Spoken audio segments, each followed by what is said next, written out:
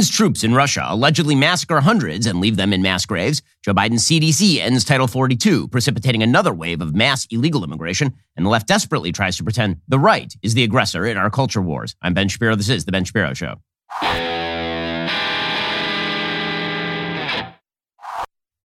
The Ben Shapiro Show is sponsored by ExpressVPN. Protect your online privacy today at expressvpn.com/Ben. Well, the world feels like a very chaotic and kind of unsafe place lately. This is one of the reasons I rely on Ring Alarm Pro. So, Ring makes an alarm. I've told you about the Ring Video Doorbell like 1,000 times, but they also have an alarm system. And that Ring Alarm is an award-winning home security system with available professional monitoring when you subscribe. Best of all, you can easily install it yourself. That's why I've teamed up with Ring. You've probably even heard me talk about how I use Ring Alarm to protect my home. Well, now I've gone pro with Ring Alarm Pro. Ring Alarm Pro is a next-level security system. CNET calls Ring Alarm Pro a giant leap for home security. After using it, I totally agree. Ring Alarm Pro helps protect my entire home and the Wi-Fi it runs on as well. With Ring Alarm Pro, Ring combined a home security system and a Wi-Fi router. So this thing helps protect your home and your network. Now I have a secure network with a crazy strong signal for all the devices across my home. If you're anything like me, that is a lot of devices. So now when I'm out or traveling, I know everything at home is protected and connected, and that it will stay that way. With a Ring Protect Pro subscription, which is an amazing deal, by the way,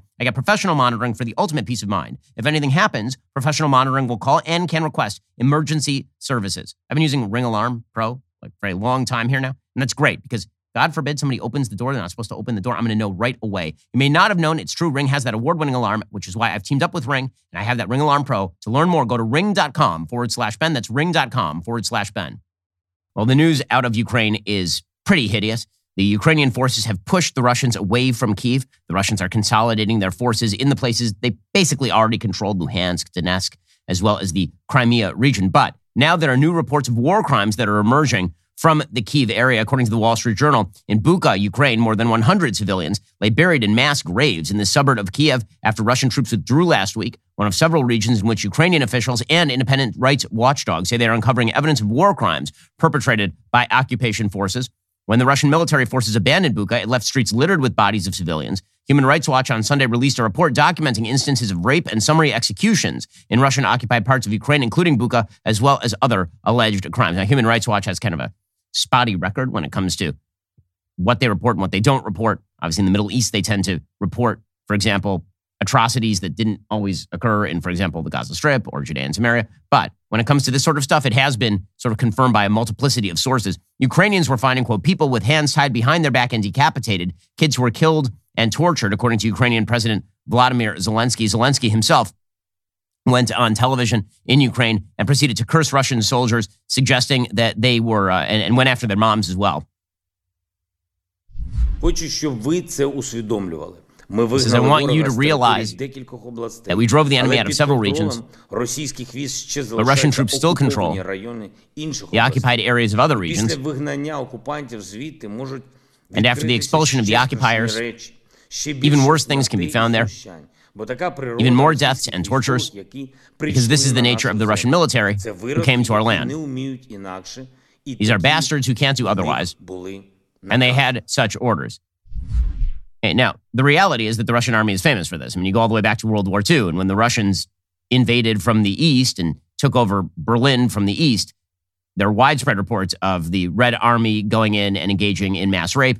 This sort of thing is not uncommon, unfortunately, in Russian military history. According to the Wall Street Journal, accounts of purported Russian atrocities set off an outcry from Western governments and added to the persistent pressure on the Biden administration and Ukrainian and European allies to do more to tighten sanctions on Russia and step up weapons transfers for Ukraine. That could make it harder for some countries to continue to justify purchasing oil and natural gas from Russia and complicate peace talks currently underway between Kyiv and Moscow. Bucha's mayor on Sunday put the number of bodies buried in mass graves at 118. On Saturday, the Agence France-Presse had reported the municipality said the number of casualties was more than 280. So unclear what exactly those numbers are. Some of the pictures that are emerging from Bucha, the Washington Post had photographers on the ground, are pretty stunning, not just of the destruction, but of bodies literally lying in the streets. Mayor Anatoly Fedoruk said, quote, the amount of graves in courtyards, streets, parks, and squares will calculate in the morning more accurately. The word crime that we've been hearing lately is too mild a description of what happened here. Ukrainian Defense Ministry compared the emerging evidence of mass killings in Bucha and other areas near Kyiv for more than 5 weeks to the 1995 Srebrenica massacre, in which Serb troops slaughtered more than 8,000 Bosnian Muslims. Obviously, not quite of the same caliber in terms of the number, but similarly horrifying if they were apparently lining up men aged 16 to 60 and just killing them. For his part, Vladimir Zelensky then appeared at the Grammys. So he didn't appear at the Oscars, and this caused a lot of consternation in Hollywood. He did appear at the Grammys last night, where he gave a little speech on what's going on in Ukraine. Again, it's sort of odd that he's appearing at American cultural events like the Grammys, but I suppose better than not. So here he was. We defend our freedom to live, to love, to sound. On our land, we are fighting Russia, which brings horrible silence with its bombs, the dead silence. Feel the silence with your music. Feel it today to tell our story. Tell the truth about the war on your social networks, on TV. Support us in any way you can, any but not silence. And then peace will come. To all our cities, the war is destroying. Chernihiv, Kharkiv, Volnovakha, Mariupol, and others, they are legends already, but I have a dream of them living and free, like you on the Grammy stage. Again, bizarre that the West's way of approaching this conflict is now to have the presidents of foreign countries in the middle of conflicts speaking at music festivals or celebrations of musical artists feeding each other. But at the same time, obviously what he says here is quite correct. So the West obviously needs to respond in some form or fashion, but maybe we're responding to the wrong people. Maybe we shouldn't be responding to Russia as much as we should be looking to the next horizon with regard to China. Get to that in a moment. First, 52% of dudes aged 40 to 70 experience some form of erectile dysfunction. That's a really high stat. It also means that if you've got this problem, you shouldn't be embarrassed about it. You should just go get it solved. And here's the thing. You can do it quickly and discreetly by talking to the folks over at GetRoman.com/Ben. You can speak to a U.S. licensed healthcare professional about ED. Get $15 off your very first month of treatment. The benefits of ED treatment can help you reconnect with your partner. You need the assurance of knowing your biology is working the way it is supposed to. And here is the thing. Roman's system is completely confidential, totally discreet. No big logos, no labels on the packages. With Roman, you get a free online evaluation and ongoing care for ED, all from the comfort and privacy of your home. A U.S. licensed healthcare professional will work with you to find the best treatment plan. If medication is appropriate, it'll ship to you free with 2-day shipping. The whole process is straightforward, convenient, and discreet. Getting started is super simple. Just go to GetRoman.com/Ben, complete an online visit. Take care of your ED without leaving your home. Complete an online visit today. Connect with a U.S. licensed healthcare professional and go get the problem taken care of today. Go to GetRoman.com/Ben today. If you're prescribed, get $15 off your very first month of ED treatment. Make sure you're ready to have the confidence and control you need this season. Roman ready. Now, the drive here is going to be by the West toward further action. The question is what further action the West can actually bring to bear at this point. When deterrence fails, there's not all that much that you can do other than continuing to arm the Ukrainians, which, again, Joe Biden has been pushed into. He's had to be dragged by Congress, basically, and by the Europeans into greater funding and greater weaponry for the Ukrainian military. The Secretary of State, Antony Blinken, he was on national television yesterday, and he said the latest images are a punch to the gut, but he didn't really commit to any particular further action. You can't help but see these images as a punch to the gut. Again, the way that this should be seen by the United States is as an encouragement to further strengthening of the military. The budget that was presented by the Biden administration actually, after inflation, does not grow the military in any real significant way. The Navy continues to be cut by the Biden administration. We're going to have fewer ships that are actually available for combat duty under Joe Biden than we did even a couple of years ago. Meanwhile, according to the Washington Post, Biden administration officials have discussed intensifying their sanctions campaign against Russia as evidence emerges of the apparent execution of civilians in that suburb near Kyiv. The scope of the potential U.S. retaliatory measures was not exactly clear. Senior Biden officials have previously discussed potentially devastating secondary sanctions that would target countries that continue to trade with Russia. So the idea would be going after, presumably, countries like China. Now, the reality is that we should be going after countries like China. We should be putting screws to countries like China, as we'll discuss in just one moment. China is actually extremely economically vulnerable. All the talk about how China is approaching the United States in terms of its economic power, that's just a lie. China has 1.5 billion people. And that means that if you add up all their per capita GDP, that's a very large GDP. But on a per capita basis, their GDP is like $10,000 a person, whereas the GDP per capita in the United States is in excess of somewhere between $50,000 and $60,000 a person. So the United States economy is far above the Chinese economy in terms of its ability to punch. And as we'll discuss in just a moment, the Chinese strategy toward the economy has been failing because the more they continue to bog themselves down in Maoist-era autarky struggles, the more they're going to undermine their own economy. So that sort of vulnerability is something that the West should actually be taking advantage of right now. We should be cutting our regulations. We should be cutting our taxes. We should be increasing our oil drilling. if you're going to fight bad guys on the world stage, you need to be strong. And right now, the Biden administration is not taking the measures necessary to strengthen ourselves for the fight that is to come, not just with Russia, but with China as well. Further sanctions on the Russian economy directly are really not going to do anything at this point. It's not about Ukraine anymore on the global stage. It is about the next battle. It's about making sure that Ukraine can hold off Russia. Ukraine is going to hold off Russia at this point. The only question is what Russia is able to gain in terms of saving face. But the real battle, the next battle, is going to be between China and the West. And Russia obviously used as sort of a proxy for China. What this conflict has done is it's driven Russia and China closer together. It's also created tremendous incentive for China to buy up Russian assets on the cheap. So now is a good time. If we're really going to take our enemies seriously, now's a great time to essentially cut the Achilles tendons of our enemies. And we should be doing that right now. According to the Washington Post, the Biden administration could impose sanctions on sectors of the Russian economy it has not hit so far, including mining, transportation, and additional areas of the Russian financial sector. The world continues to buy billions of dollars worth of Russian oil and gas, giving the Kremlin a direct financial lifeline. Officials stressed planning was preliminary. No decisions had been made about potential responses. Secretary of State Antony Blinken told CNN on Sunday the United States and its European partners are considering new sanctions to impose on Russia every single day.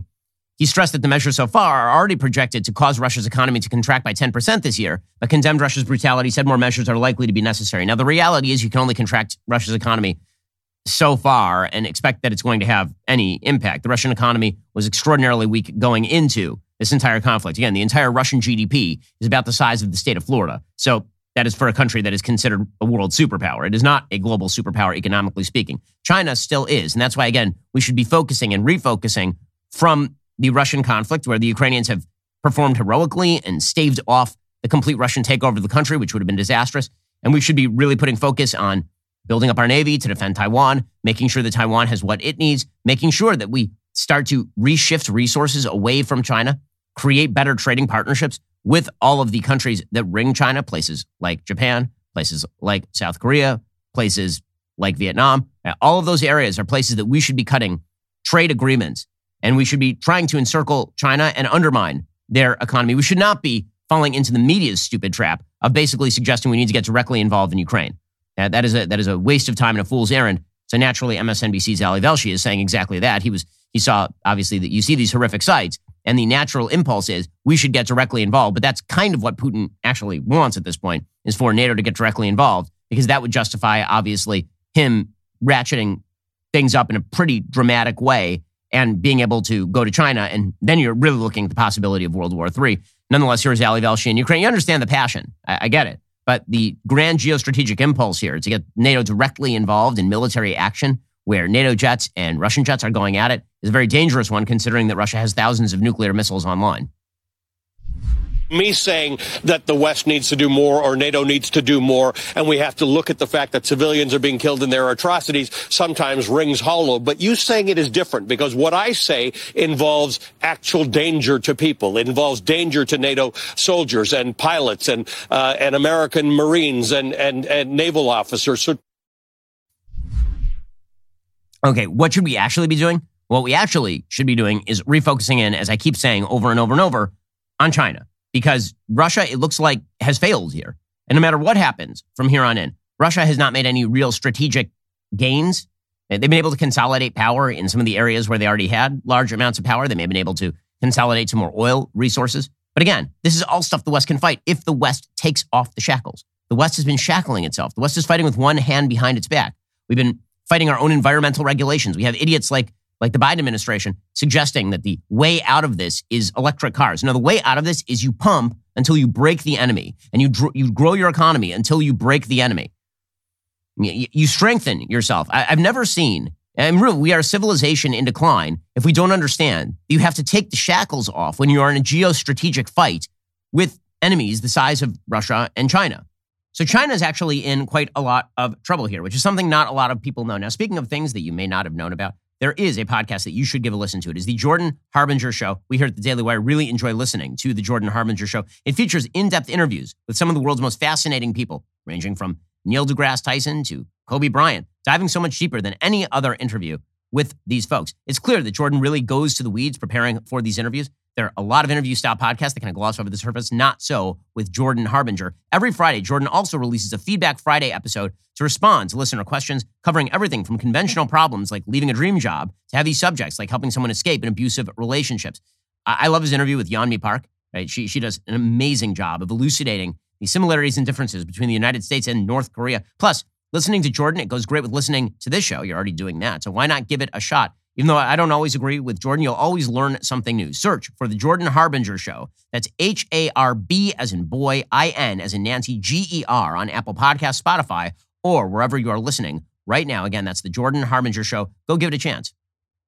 Fascinating article in the Wall Street Journal today titled Xi Jinping's Common Prosperity Was Everywhere, but China Backed Off. Quote, China's apparent retreat from one of its most important policy initiatives is showing how hard it is to remake the country's economy and reduce inequality nearly a decade into Xi Jinping's rule. For most of last year, Xi trumpeted a signature program known as Common Prosperity, aimed at redistributing more of China's wealth amid concerns that elites had benefited disproportionately from the country's economic boom. The program underpinned many of Xi's policy drives, including a clampdown on technology companies that were seen as exploiting their market power to boost profits.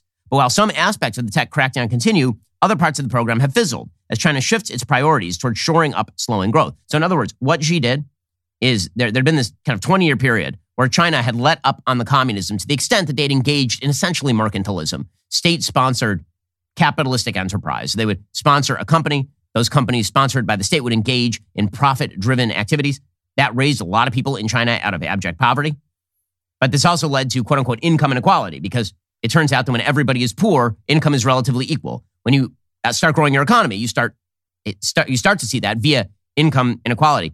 Xi didn't like that. So Xi wanted to crack down on the free trade orientation of some of these mercantilist companies. And so he started to go more communist. He started to revert back to sort of Maoist autarky being the nationalistic policy that you're going to produce everything in-house and make yourself completely independent of all other world influences, economically speaking. The problem with autarky is its complete failure. When you try to cut yourself off from the world, you end up impoverishing your own citizens and undermining your own economy. So now Xi is seeing this.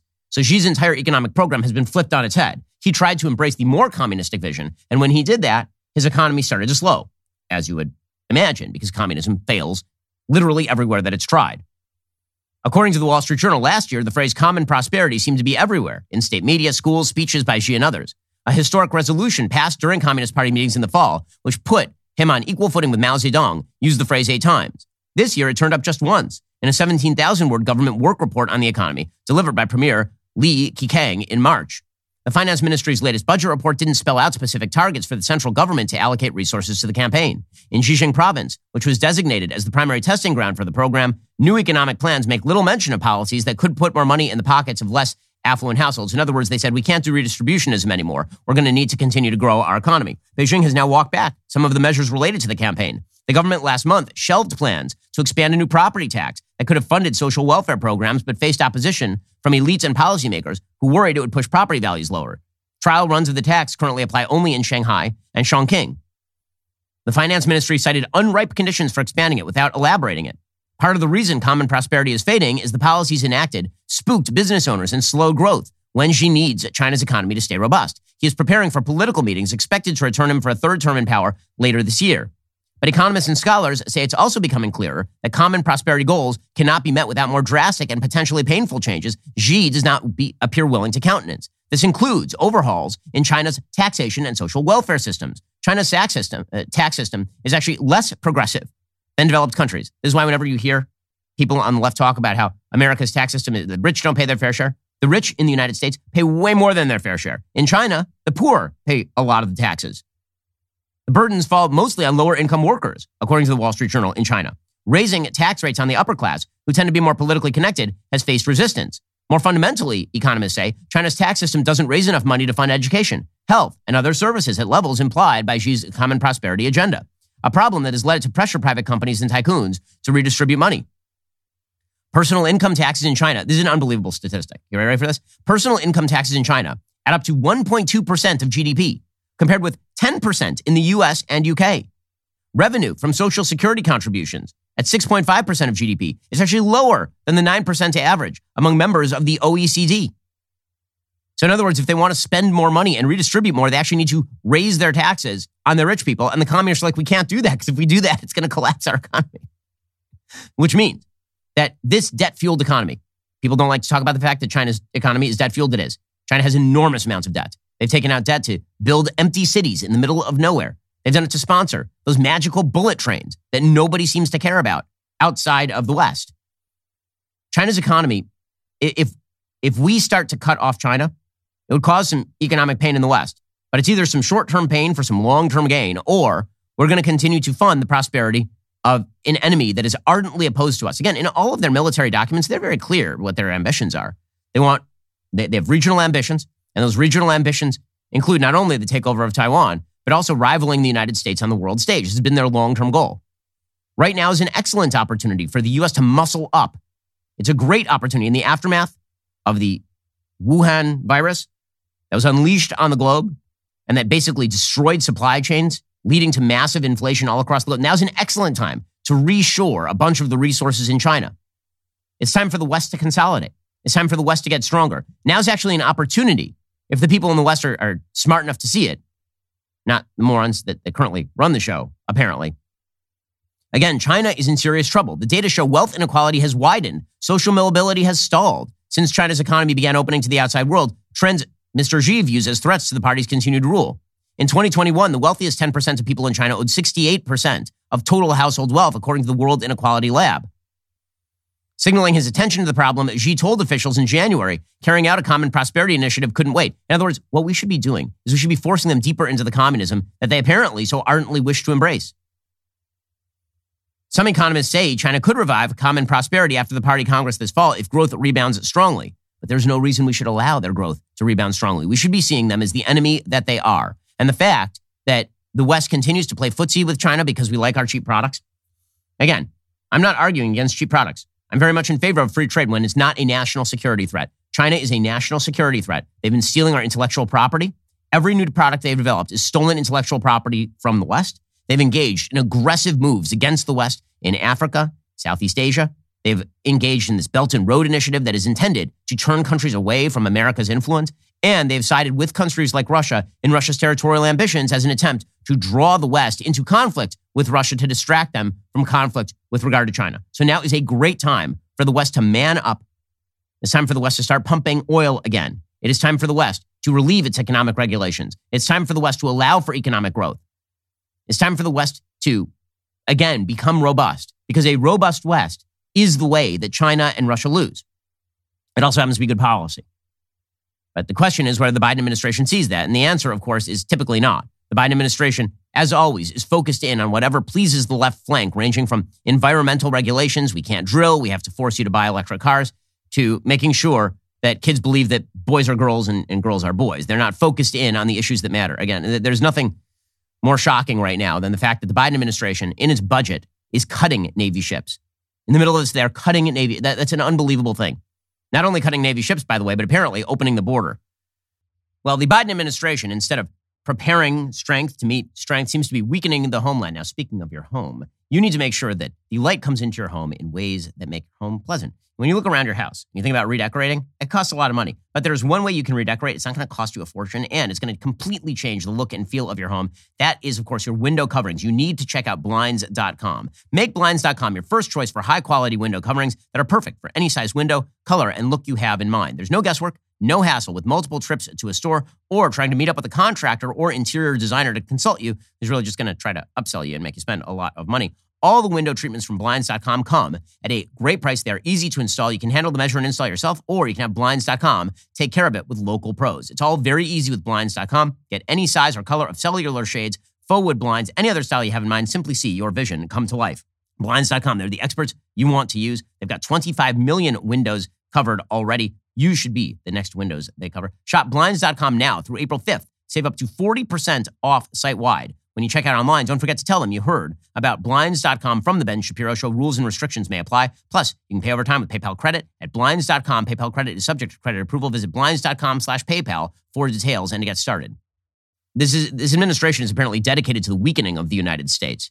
There's no other way to explain the kind of policies they are pursuing. They're incredibly wrong-headed, or they actually wish to weaken the United States. How else to explain the fact that the CDC, again, this administration argued just a few months ago that the CDC had the power to declare all evictions in the United States over. There would be no more evictions in the United States via the CDC. Now the CDC is attempting to remove a public health order that restricts illegal immigration. So we're about to see this massive influx of illegal immigration. According to CNN, the Department of Homeland Security is now bracing for a massive border wave.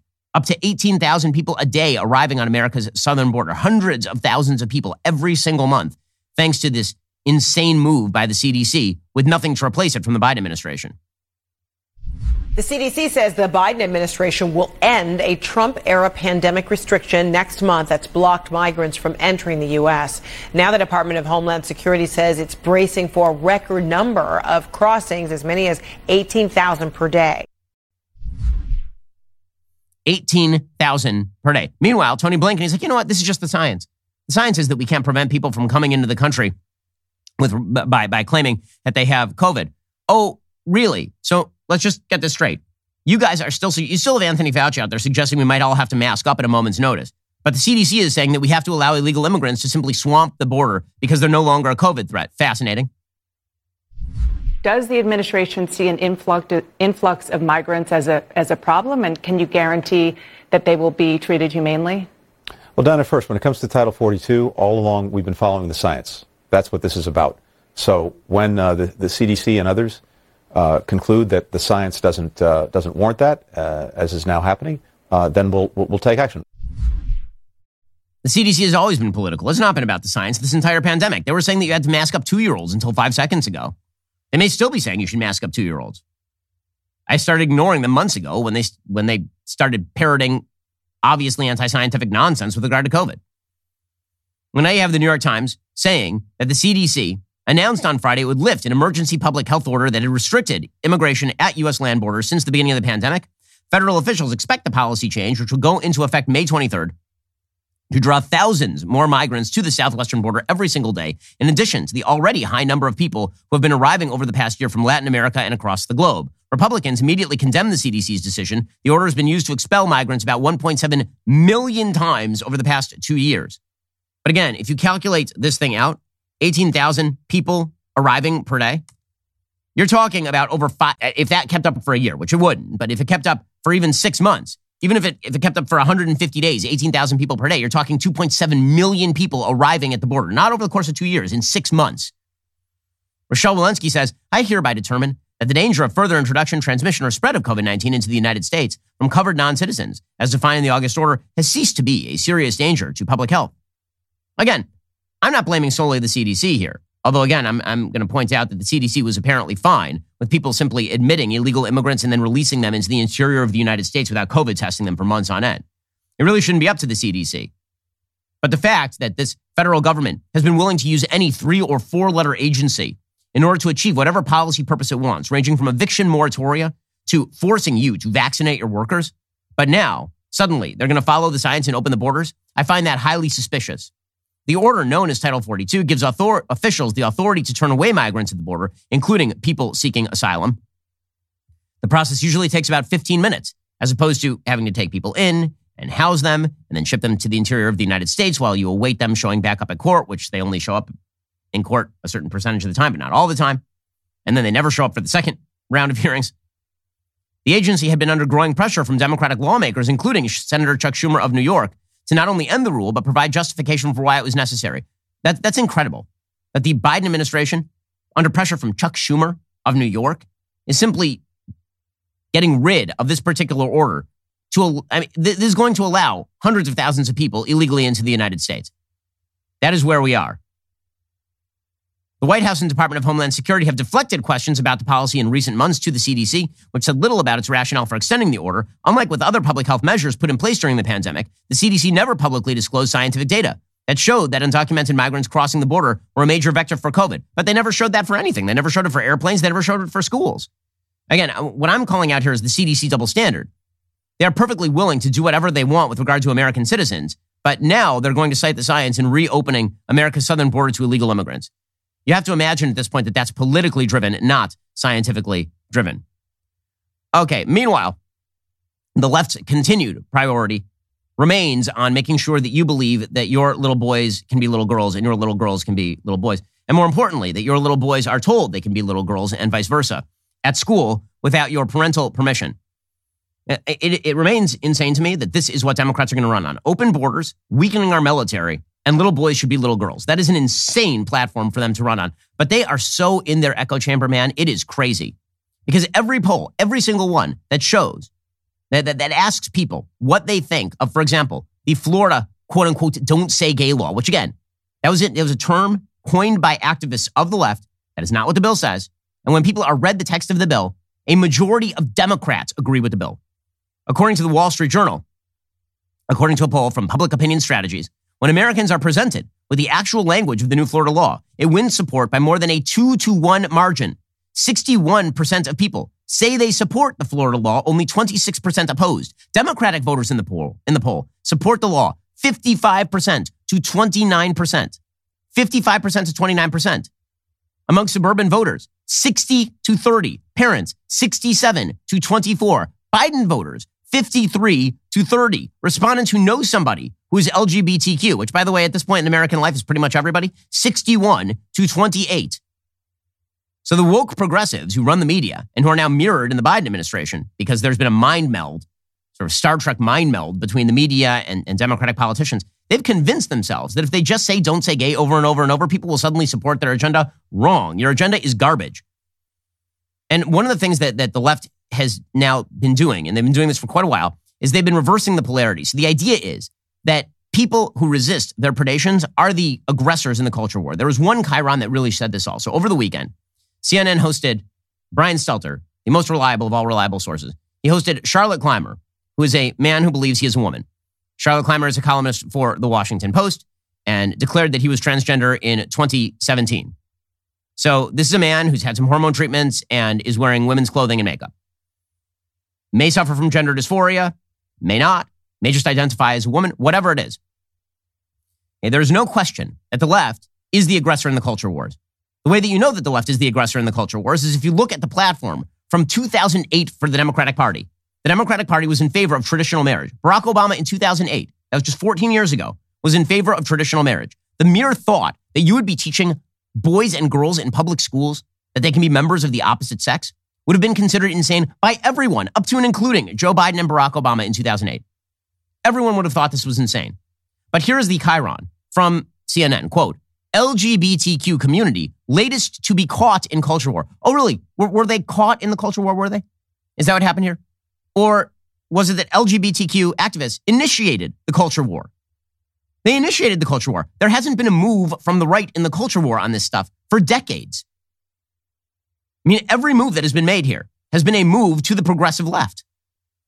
We went from sodomy was illegal in most states to sodomy is not illegal to sodomy is now protected by the Constitution of the United States to same-sex marriage is protected by the Constitution of the United States to men can be women. That's been the move over the course of time. Has a single move there been an aggressive move by the right-wing culture warriors? But the left has to they have to recapitulate this entire culture war battle as moves by the right. Because when people notice that the aggressors in the culture war are, in fact, people who are calling for mass standards to be changed on behalf of their own egos, essentially, then people start to resist. And particularly when you are requiring that you be able to shape my children so that you feel better about yourself, that's when parents stand up and they're like, no, we're not going to do any of this. So the left has to, again, reshape this as though they are the victims in the culture war. They are not the victims in the culture war. They are the aggressors in the culture war. And so they're getting more and more perverse in the way they are depicting the culture war. There's a column, there was a cartoon in the Washington Post from staff artist Michael D. Adder. This is an insane cartoon.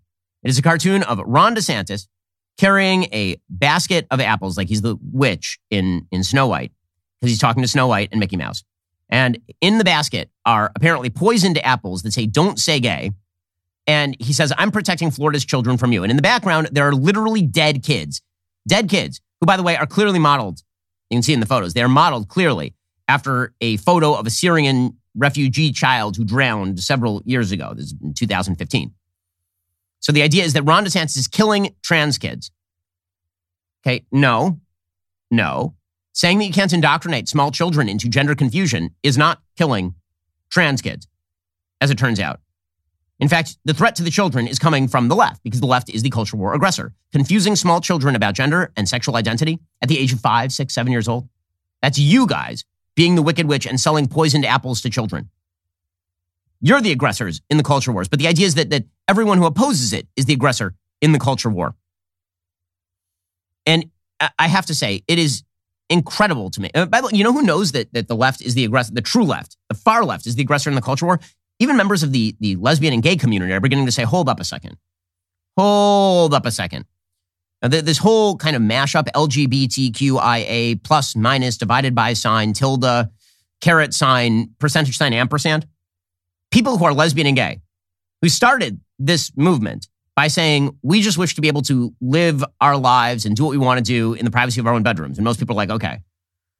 Lesbian and gay people, even they're beginning to look around and say, wait, hold up a second. How did all of these people get to ride along in the car? And Dave Chappelle did a whole comedy bit about this, and he is correct. A lot of lesbians and gays are looking around going, wait, how did this guy who thinks he's a girl get in the back of the car? How does this person who identifies as asexual end up as part of our coalition? And I'm confused as to how your self-identification as a member of a victimized group, when you are not a member of a victimized group, sort of happened here. A very telling tweet from Josh Barrow, who's a gay man. He has written for a wide variety of sources. Josh Barrow, he is definitely a person of the left. And he tweeted out a graphic the other day of this sort of bizarre spectrum, the ACE spectrum. He said, the last people whose interest this serves are gays and lesbians, a new nonsense identity invented every week demanding a share of our political capital. And he shows a graphic of the various types of sexual identity that are now being identified as LGBTQIA plus minus colon, semicolon, quotation mark, backslash. The ACE spectrum, asexual, no sexual attraction is experienced. Flag used for this identity and to represent ACE umbrella. Demisexual, may experience sexual attraction only once a deep emotional bond occurs, which is also just called being a woman. Gray sexual, experiences sexual attraction rarely and or weakly and or ambiguously. And don't worry, guys, April 6th, prepare for it. Just a couple of days from now, I know you're all excited, is International Asexual Day, where we all just stand around and look bewildered at one another. There are some more ACE identities, like ace flux, an orientation which fluctuates across the ACE spectrum. That's fun. That one just kind of like it moves in and out. It's you never know what it is. The quoisexual, that is spelled Q-U-O-I. I'm learning new things just from this chart. Unsure whether you experience sexual attraction. Unsure. Quoisexual. Cade-sexual. C-A-E-D. So we're just making up not only words, but prefixes. Previously allosexual, now asexual due to past trauma. This is getting extremely specific. Phrasexual, opposite of demi. Attraction dissipates once a bond occurs. So this is just called horny men, phrasexual. Agosexual, spelled A-E-G-O. A disconnection is felt toward the subject of arousal. I like that these all have flags. This is interesting. And autosexual. Sexual attraction is primarily and exclusively felt toward oneself, which I think describes a huge number of people who are so egotistically narcissistic that all they do is this masturbatory self-identification nonsense. Autosexual. Well, as Woody Allen says, at least it's sex with someone you love. So Josh Barrow, who's a gay man, he's like, what is this? Like, again, everyone of reasonable bent is now looking at the predations of the left and they're going, what are you doing?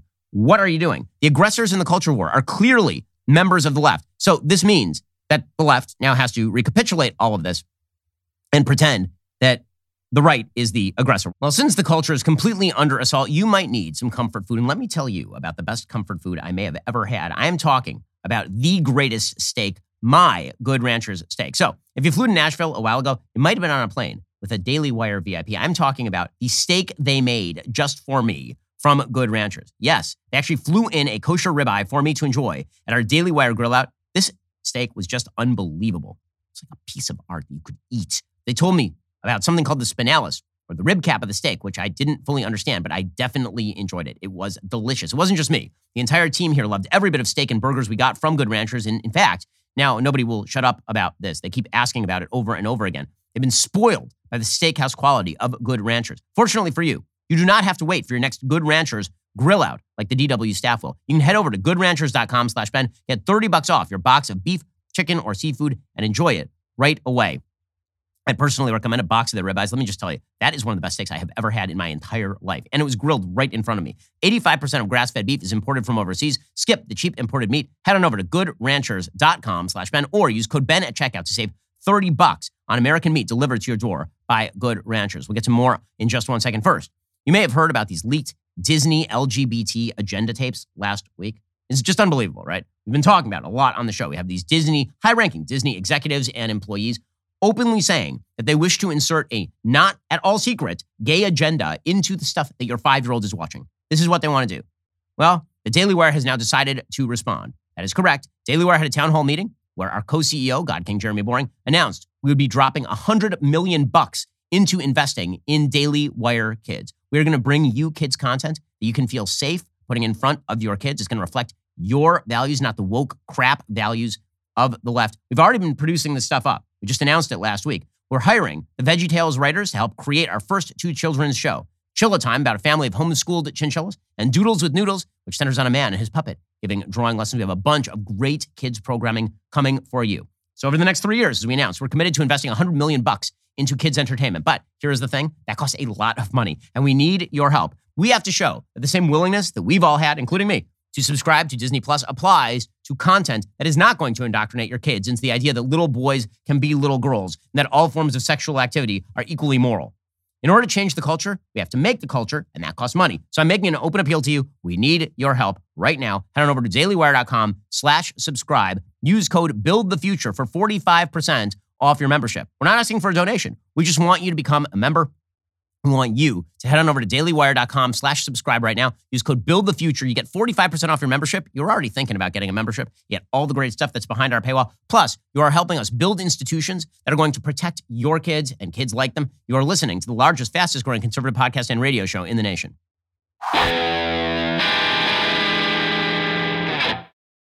So, again, the goal of the left here is to treat everything that they do as a response to something on the right, which is, of course, quite insane. But when you see it through their view, you actually see what they're doing with kids. So the idea is that if you don't teach kids, if you don't indoctrinate kids about LGBTQ identity, if you don't indoctrinate kids in the idea that men can be women, women can be men, and that boys have 2 daddies and all of this kind of stuff, if you don't indoctrinate kids, all you're doing is you're leaving it to the right to indoctrinate their own kids. And you can't allow the right to indoctrinate their own kids. You can't allow culture to indoctrinate kids in the baseline belief that all of human reproduction relies on men and women having babies. You're not allowed to, you can't leave it to them. See, people are being indoctrinated in the systems of the past, in the evil systems of the past. And so we have to rip away the kids and we have to re-indoctrinate them in order to even the score. And that is what the left is basically saying right now. That is their case. Well, all of this sort of culminated for us here at the Daily Wire in us saying, so you'll recall that last week, Disney announced that they had a bunch of woke executives and employees get out there and suggest, again, that it was a great and grand idea to sexually indoctrinate children. And we are going to, again, this is one of their producers, insert a not at all secret gay agenda in children's programming. And we at the Daily Wire were like, fine, if you're going to do that, we'll produce some content that you guys can, you as parents, you're not going to have to pre-screen. Right? Stuff that makes you feel safe, leaving your kids in front of the TV. And this prompted, of course, SNL to make fun of us. So first of all, thanks for the compliment, SNL. Second of all, I don't know who does the writing over at SNL, but they need better writers. So here was SNL trying to go after us here at the Daily Wire for pointing out that you should actually be able to watch children's television without learning that cartoon animals are demisexual. The conservative media organization The Daily Wire said they'll spend $100 million to create children's programming to counter woke media companies. Programs will include Clifford the Big Straight Dog, Encanto, but in English, and One Fish, Two Fish, that's how many fish genders there are. Okay, so to be frank, honestly, I would 100% create a book called One Fish, Two Fish, that's how many fish genders there are. we would do that here at Daily Wire, probably.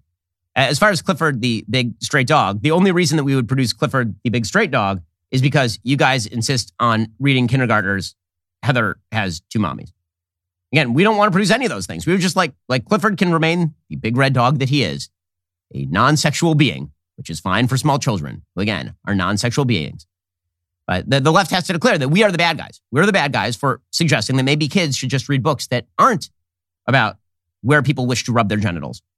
It is an amazing, amazing thing. And some people on the left are so mad about the fact that people on the right are responding to all of this that they are now calling on major corporations to do their work for them. It demonstrates, again, that when it comes to the left and their supposed populism, they're not populist at all. They don't care about the little guy. They're fine with using the top echelons of our institutional culture in order to cram down their perverse point of view on life.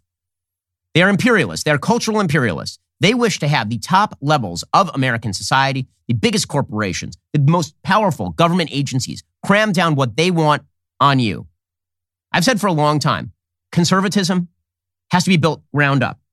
It's those little platoons, right? What Edmund Burke called the little platoons, families with family values, which build into communities, which share those values, which build into local communities, which share those values, which eventually build into national communities, which don't share the same sort of values that families do, but share some baseline values with other people across the country. That is how you build a society. What the left does is they impose their viewpoint top down. They crush the little platoons. They crush local communities and states and families. That is their goal. They have to break all bonds. So if they have to use Disney to do that, they will. So all these people who say they hate corporations, they are perfectly happy to use those corporations to get involved in politics, so long as the corporations mirror their point of view. So you have Jamel Bouie, who hates corporations, right? Jamel Bouie is economically speaking, he's much closer to a socialist. He says, somebody tweeted, Disney could destroy DeSantis and everybody down to precinct captain. Okay, first of all, try it. Like, seriously, anybody who thinks that Disney can break the Republican Party in the state of Florida, you just try it. Seriously. And Jamel Bouie says, I've been thinking about this as well. The mouse is powerful enough. It could want regime change in Florida. It could probably get it. No, it most certainly could not. It most certainly could not. But second of all, I'm just going to point out that all of these people have left suddenly calling for the intervention of woke companies in American politics. Same people like Koch brothers, evil. Elon Musk, super bad. What? But Disney, can you come save us? Please save us, Disney. Also worth pointing out here, weak-kneed Republicans need not apply for leadership in the Republican Party anymore. So the new favorite in the media is Larry Hogan, the Maryland governor, who, of course, is socially left because he's the governor of Maryland. You wouldn't expect anything different. So Larry Hogan is on national TV, and he's going to be the good Republican for the next 5 minutes. If he would actually win the nomination, he would become bad Republican because they can't allow a Republican to get elected president or anything. So Governor Larry Hogan will be brought out as the sort of good Republican foil, the way that it used to be like John Huntsman, or before that it was John McCain, until McCain won the nomination, at which point he became an evil, evil man. So there is this breed in the sort of beltway circles who thinks that avoiding the culture wars is the way you win. That's such nonsense. The culture wars are the way you win, not avoiding them, engaging in them. This is the amazing thing about the Trump phenomenon. There's so many people who tried to intellectualize Trump. Trump was just a giant screw you to people who wish to indoctrinate your children in critical race theory and gender studies. That was the basic idea of Trump. They're a bunch of elites. They wish to control your life. They hate you. They think you're an ignoramus. They think, according to Barack Obama, you're a bitter clinger who goes to church. And Donald Trump's like, I don't hate you guys. And people are like, sounds good to me. Well, here's Larry Hogan saying it's really, I don't even understand why there is a Florida bill to prevent sexual indoctrination of children. Yeah, Larry Hogan, take a hike. No one wants to hear you. DeSantis is always talking about, he was not demanding that businesses do things, but he was, telling the cruise lines what they had to do. He was telling local schools what they had, mandating, and now he wants to criticize Disney for expressing, how they feel about that bill. I mean, they have every right to it. We have a thing called freedom of speech. Mm-hmm. They can come out and say what they think. I think the bill was kind of absurd and not something that would have happened in our state. That's right. It wouldn't have happened in your state, which is why you're not a national candidate and you can go away. And really, I've been sympathetic to Larry Hogan and some of the ways he's approached issues in Maryland. But if this is the battle inside the Republican Party between people who wish to protect children and people who think it's a nonsense issue and we need to focus on tax rates, take a hike. Seriously, take a hike. I care about tax rates too. I'm the most free market guy on the right, probably. That doesn't mean that when it comes down to the priority of woke Disney versus your kids, that I'm not going to take the side of your kids because I'm not a moron. If the Republican Party wants to avoid culture war issues, they're going to lose and they should lose. These are 70-30 issues. Honest to God, if Republicans are going to be this out of touch, they deserve to lose. The good news is I don't think that they're quite this out of touch. Meanwhile, the left continues to be out of touch because, again, they are in their own little bubble. And the fact that the Democratic Party continues to take hints from media that is in this bubble and that locks itself in the bubble, it's amazing to me. I don't know why they would.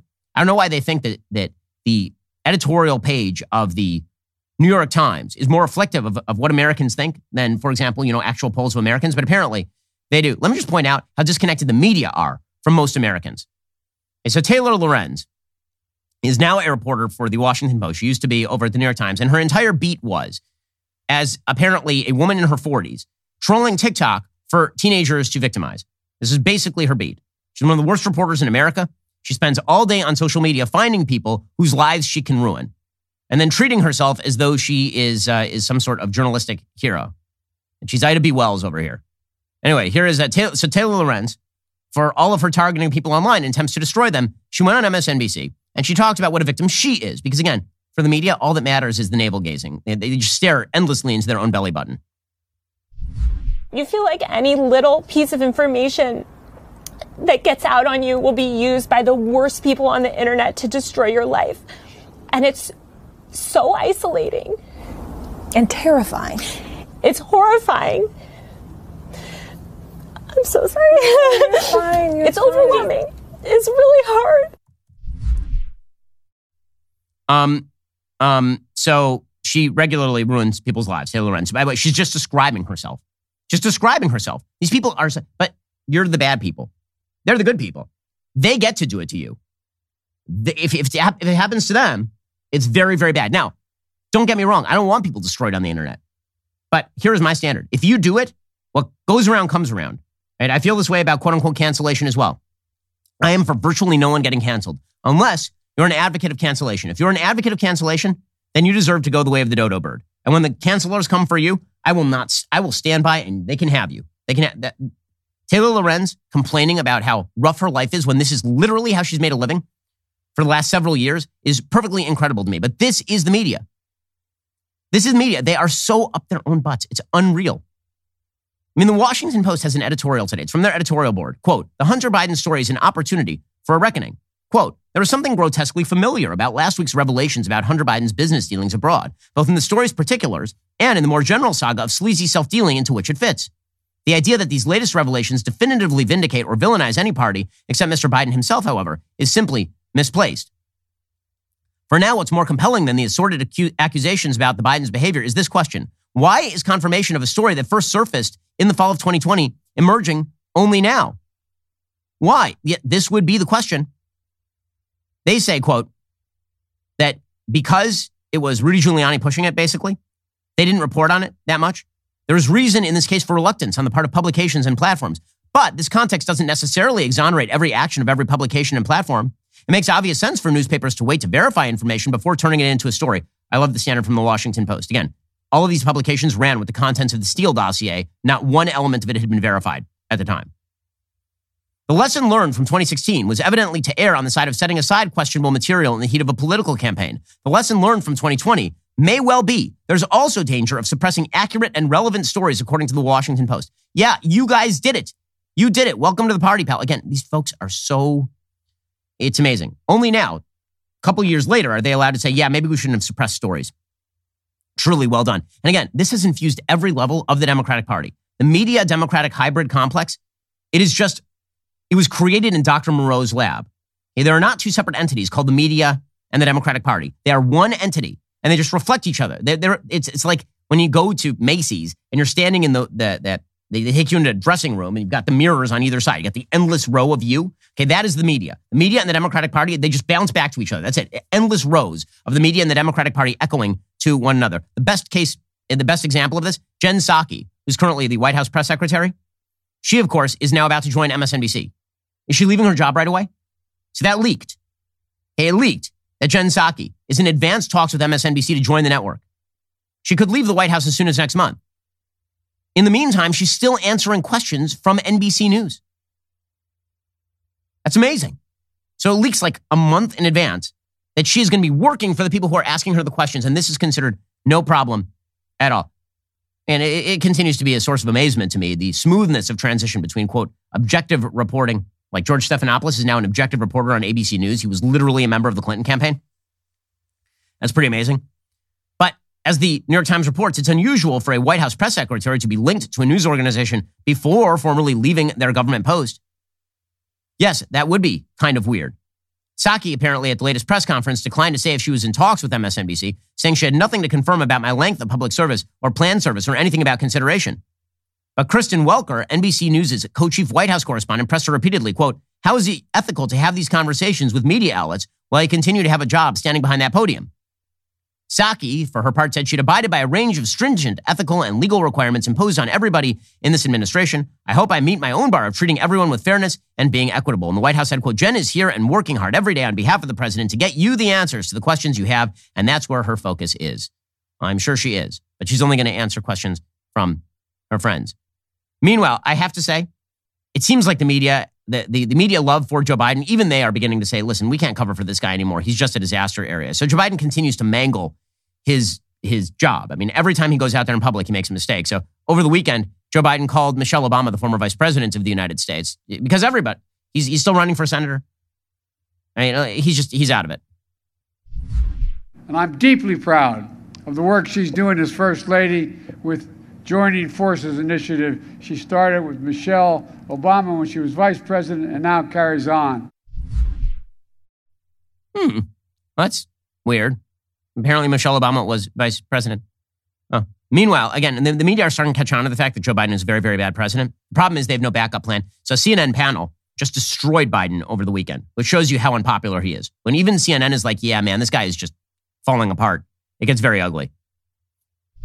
When inflation is where it's at, when you see gas prices going where it's at, we can talk about a jobs report here. We can talk about the latest PCE numbers of the CPI, and all of us former Bloomberg reporters can really get into the weeds, right? But there's one number that they can't really change right now, and that is what the placard says at the local gas station. Yeah. And that number is high, and that's a daily jobs report that voters, that Americans, consumers see every day, and there's nothing the White House can do about it.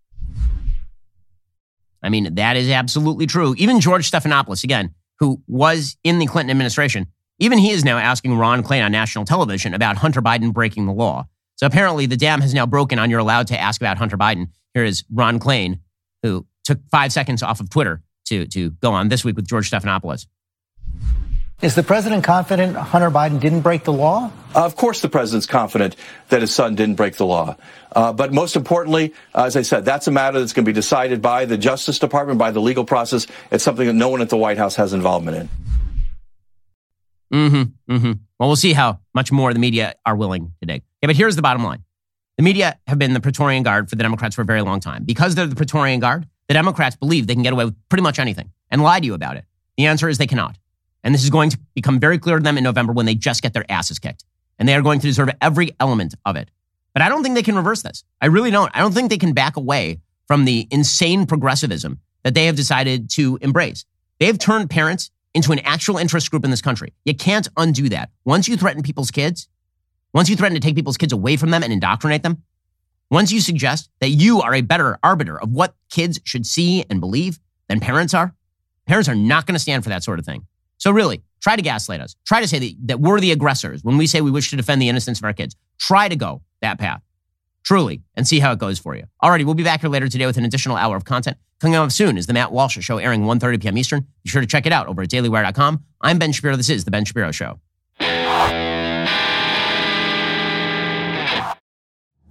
If you enjoyed this episode, don't forget to subscribe to the show. Help spread the word about The Ben Shapiro Show by giving us a 5-star review and sharing the show with a friend. We're available on Apple Podcasts, Spotify, YouTube, or wherever you get your podcasts. And be sure to check out some of our other Daily Wire shows. The Ben Shapiro Show is produced by Elliot Feld. Executive producer Jeremy Boring. Our supervising producer is Mathis Glover. And our production manager is Pavel Wydowski. Associate producer Bradford Carrington. Editing is by Adam Sayevitz. Audio is mixed by Mike Coromina. Hair and makeup is by Fabiola Cristina. Production assistant, Jessica Kranz. The Ben Shapiro Show is a Daily Wire production. Copyright Daily Wire 2022. Today on the Matt Walsh Show, horrific photographic evidence suggests that a prominent abortion clinic in D.C. is killing babies after they're born, but the D.C. government is running cover for the clinic and refusing to investigate. We'll discuss also Elon Musk buys a big stake in Twitter, and liberal female journalists cry about being traumatized by mean comments on the internet. The Daily Wire gets a mention on SNL, and Brian Stelter on CNN shocks no one by coming out in defense of child groomers. In our Daily Cancellation, a conservative pro-life website criticizes me for my Dr. Phil appearance. Why? Well, I read the article and I'm still not sure. We'll talk about that, all of that, and more today on The Matt Walsh Show.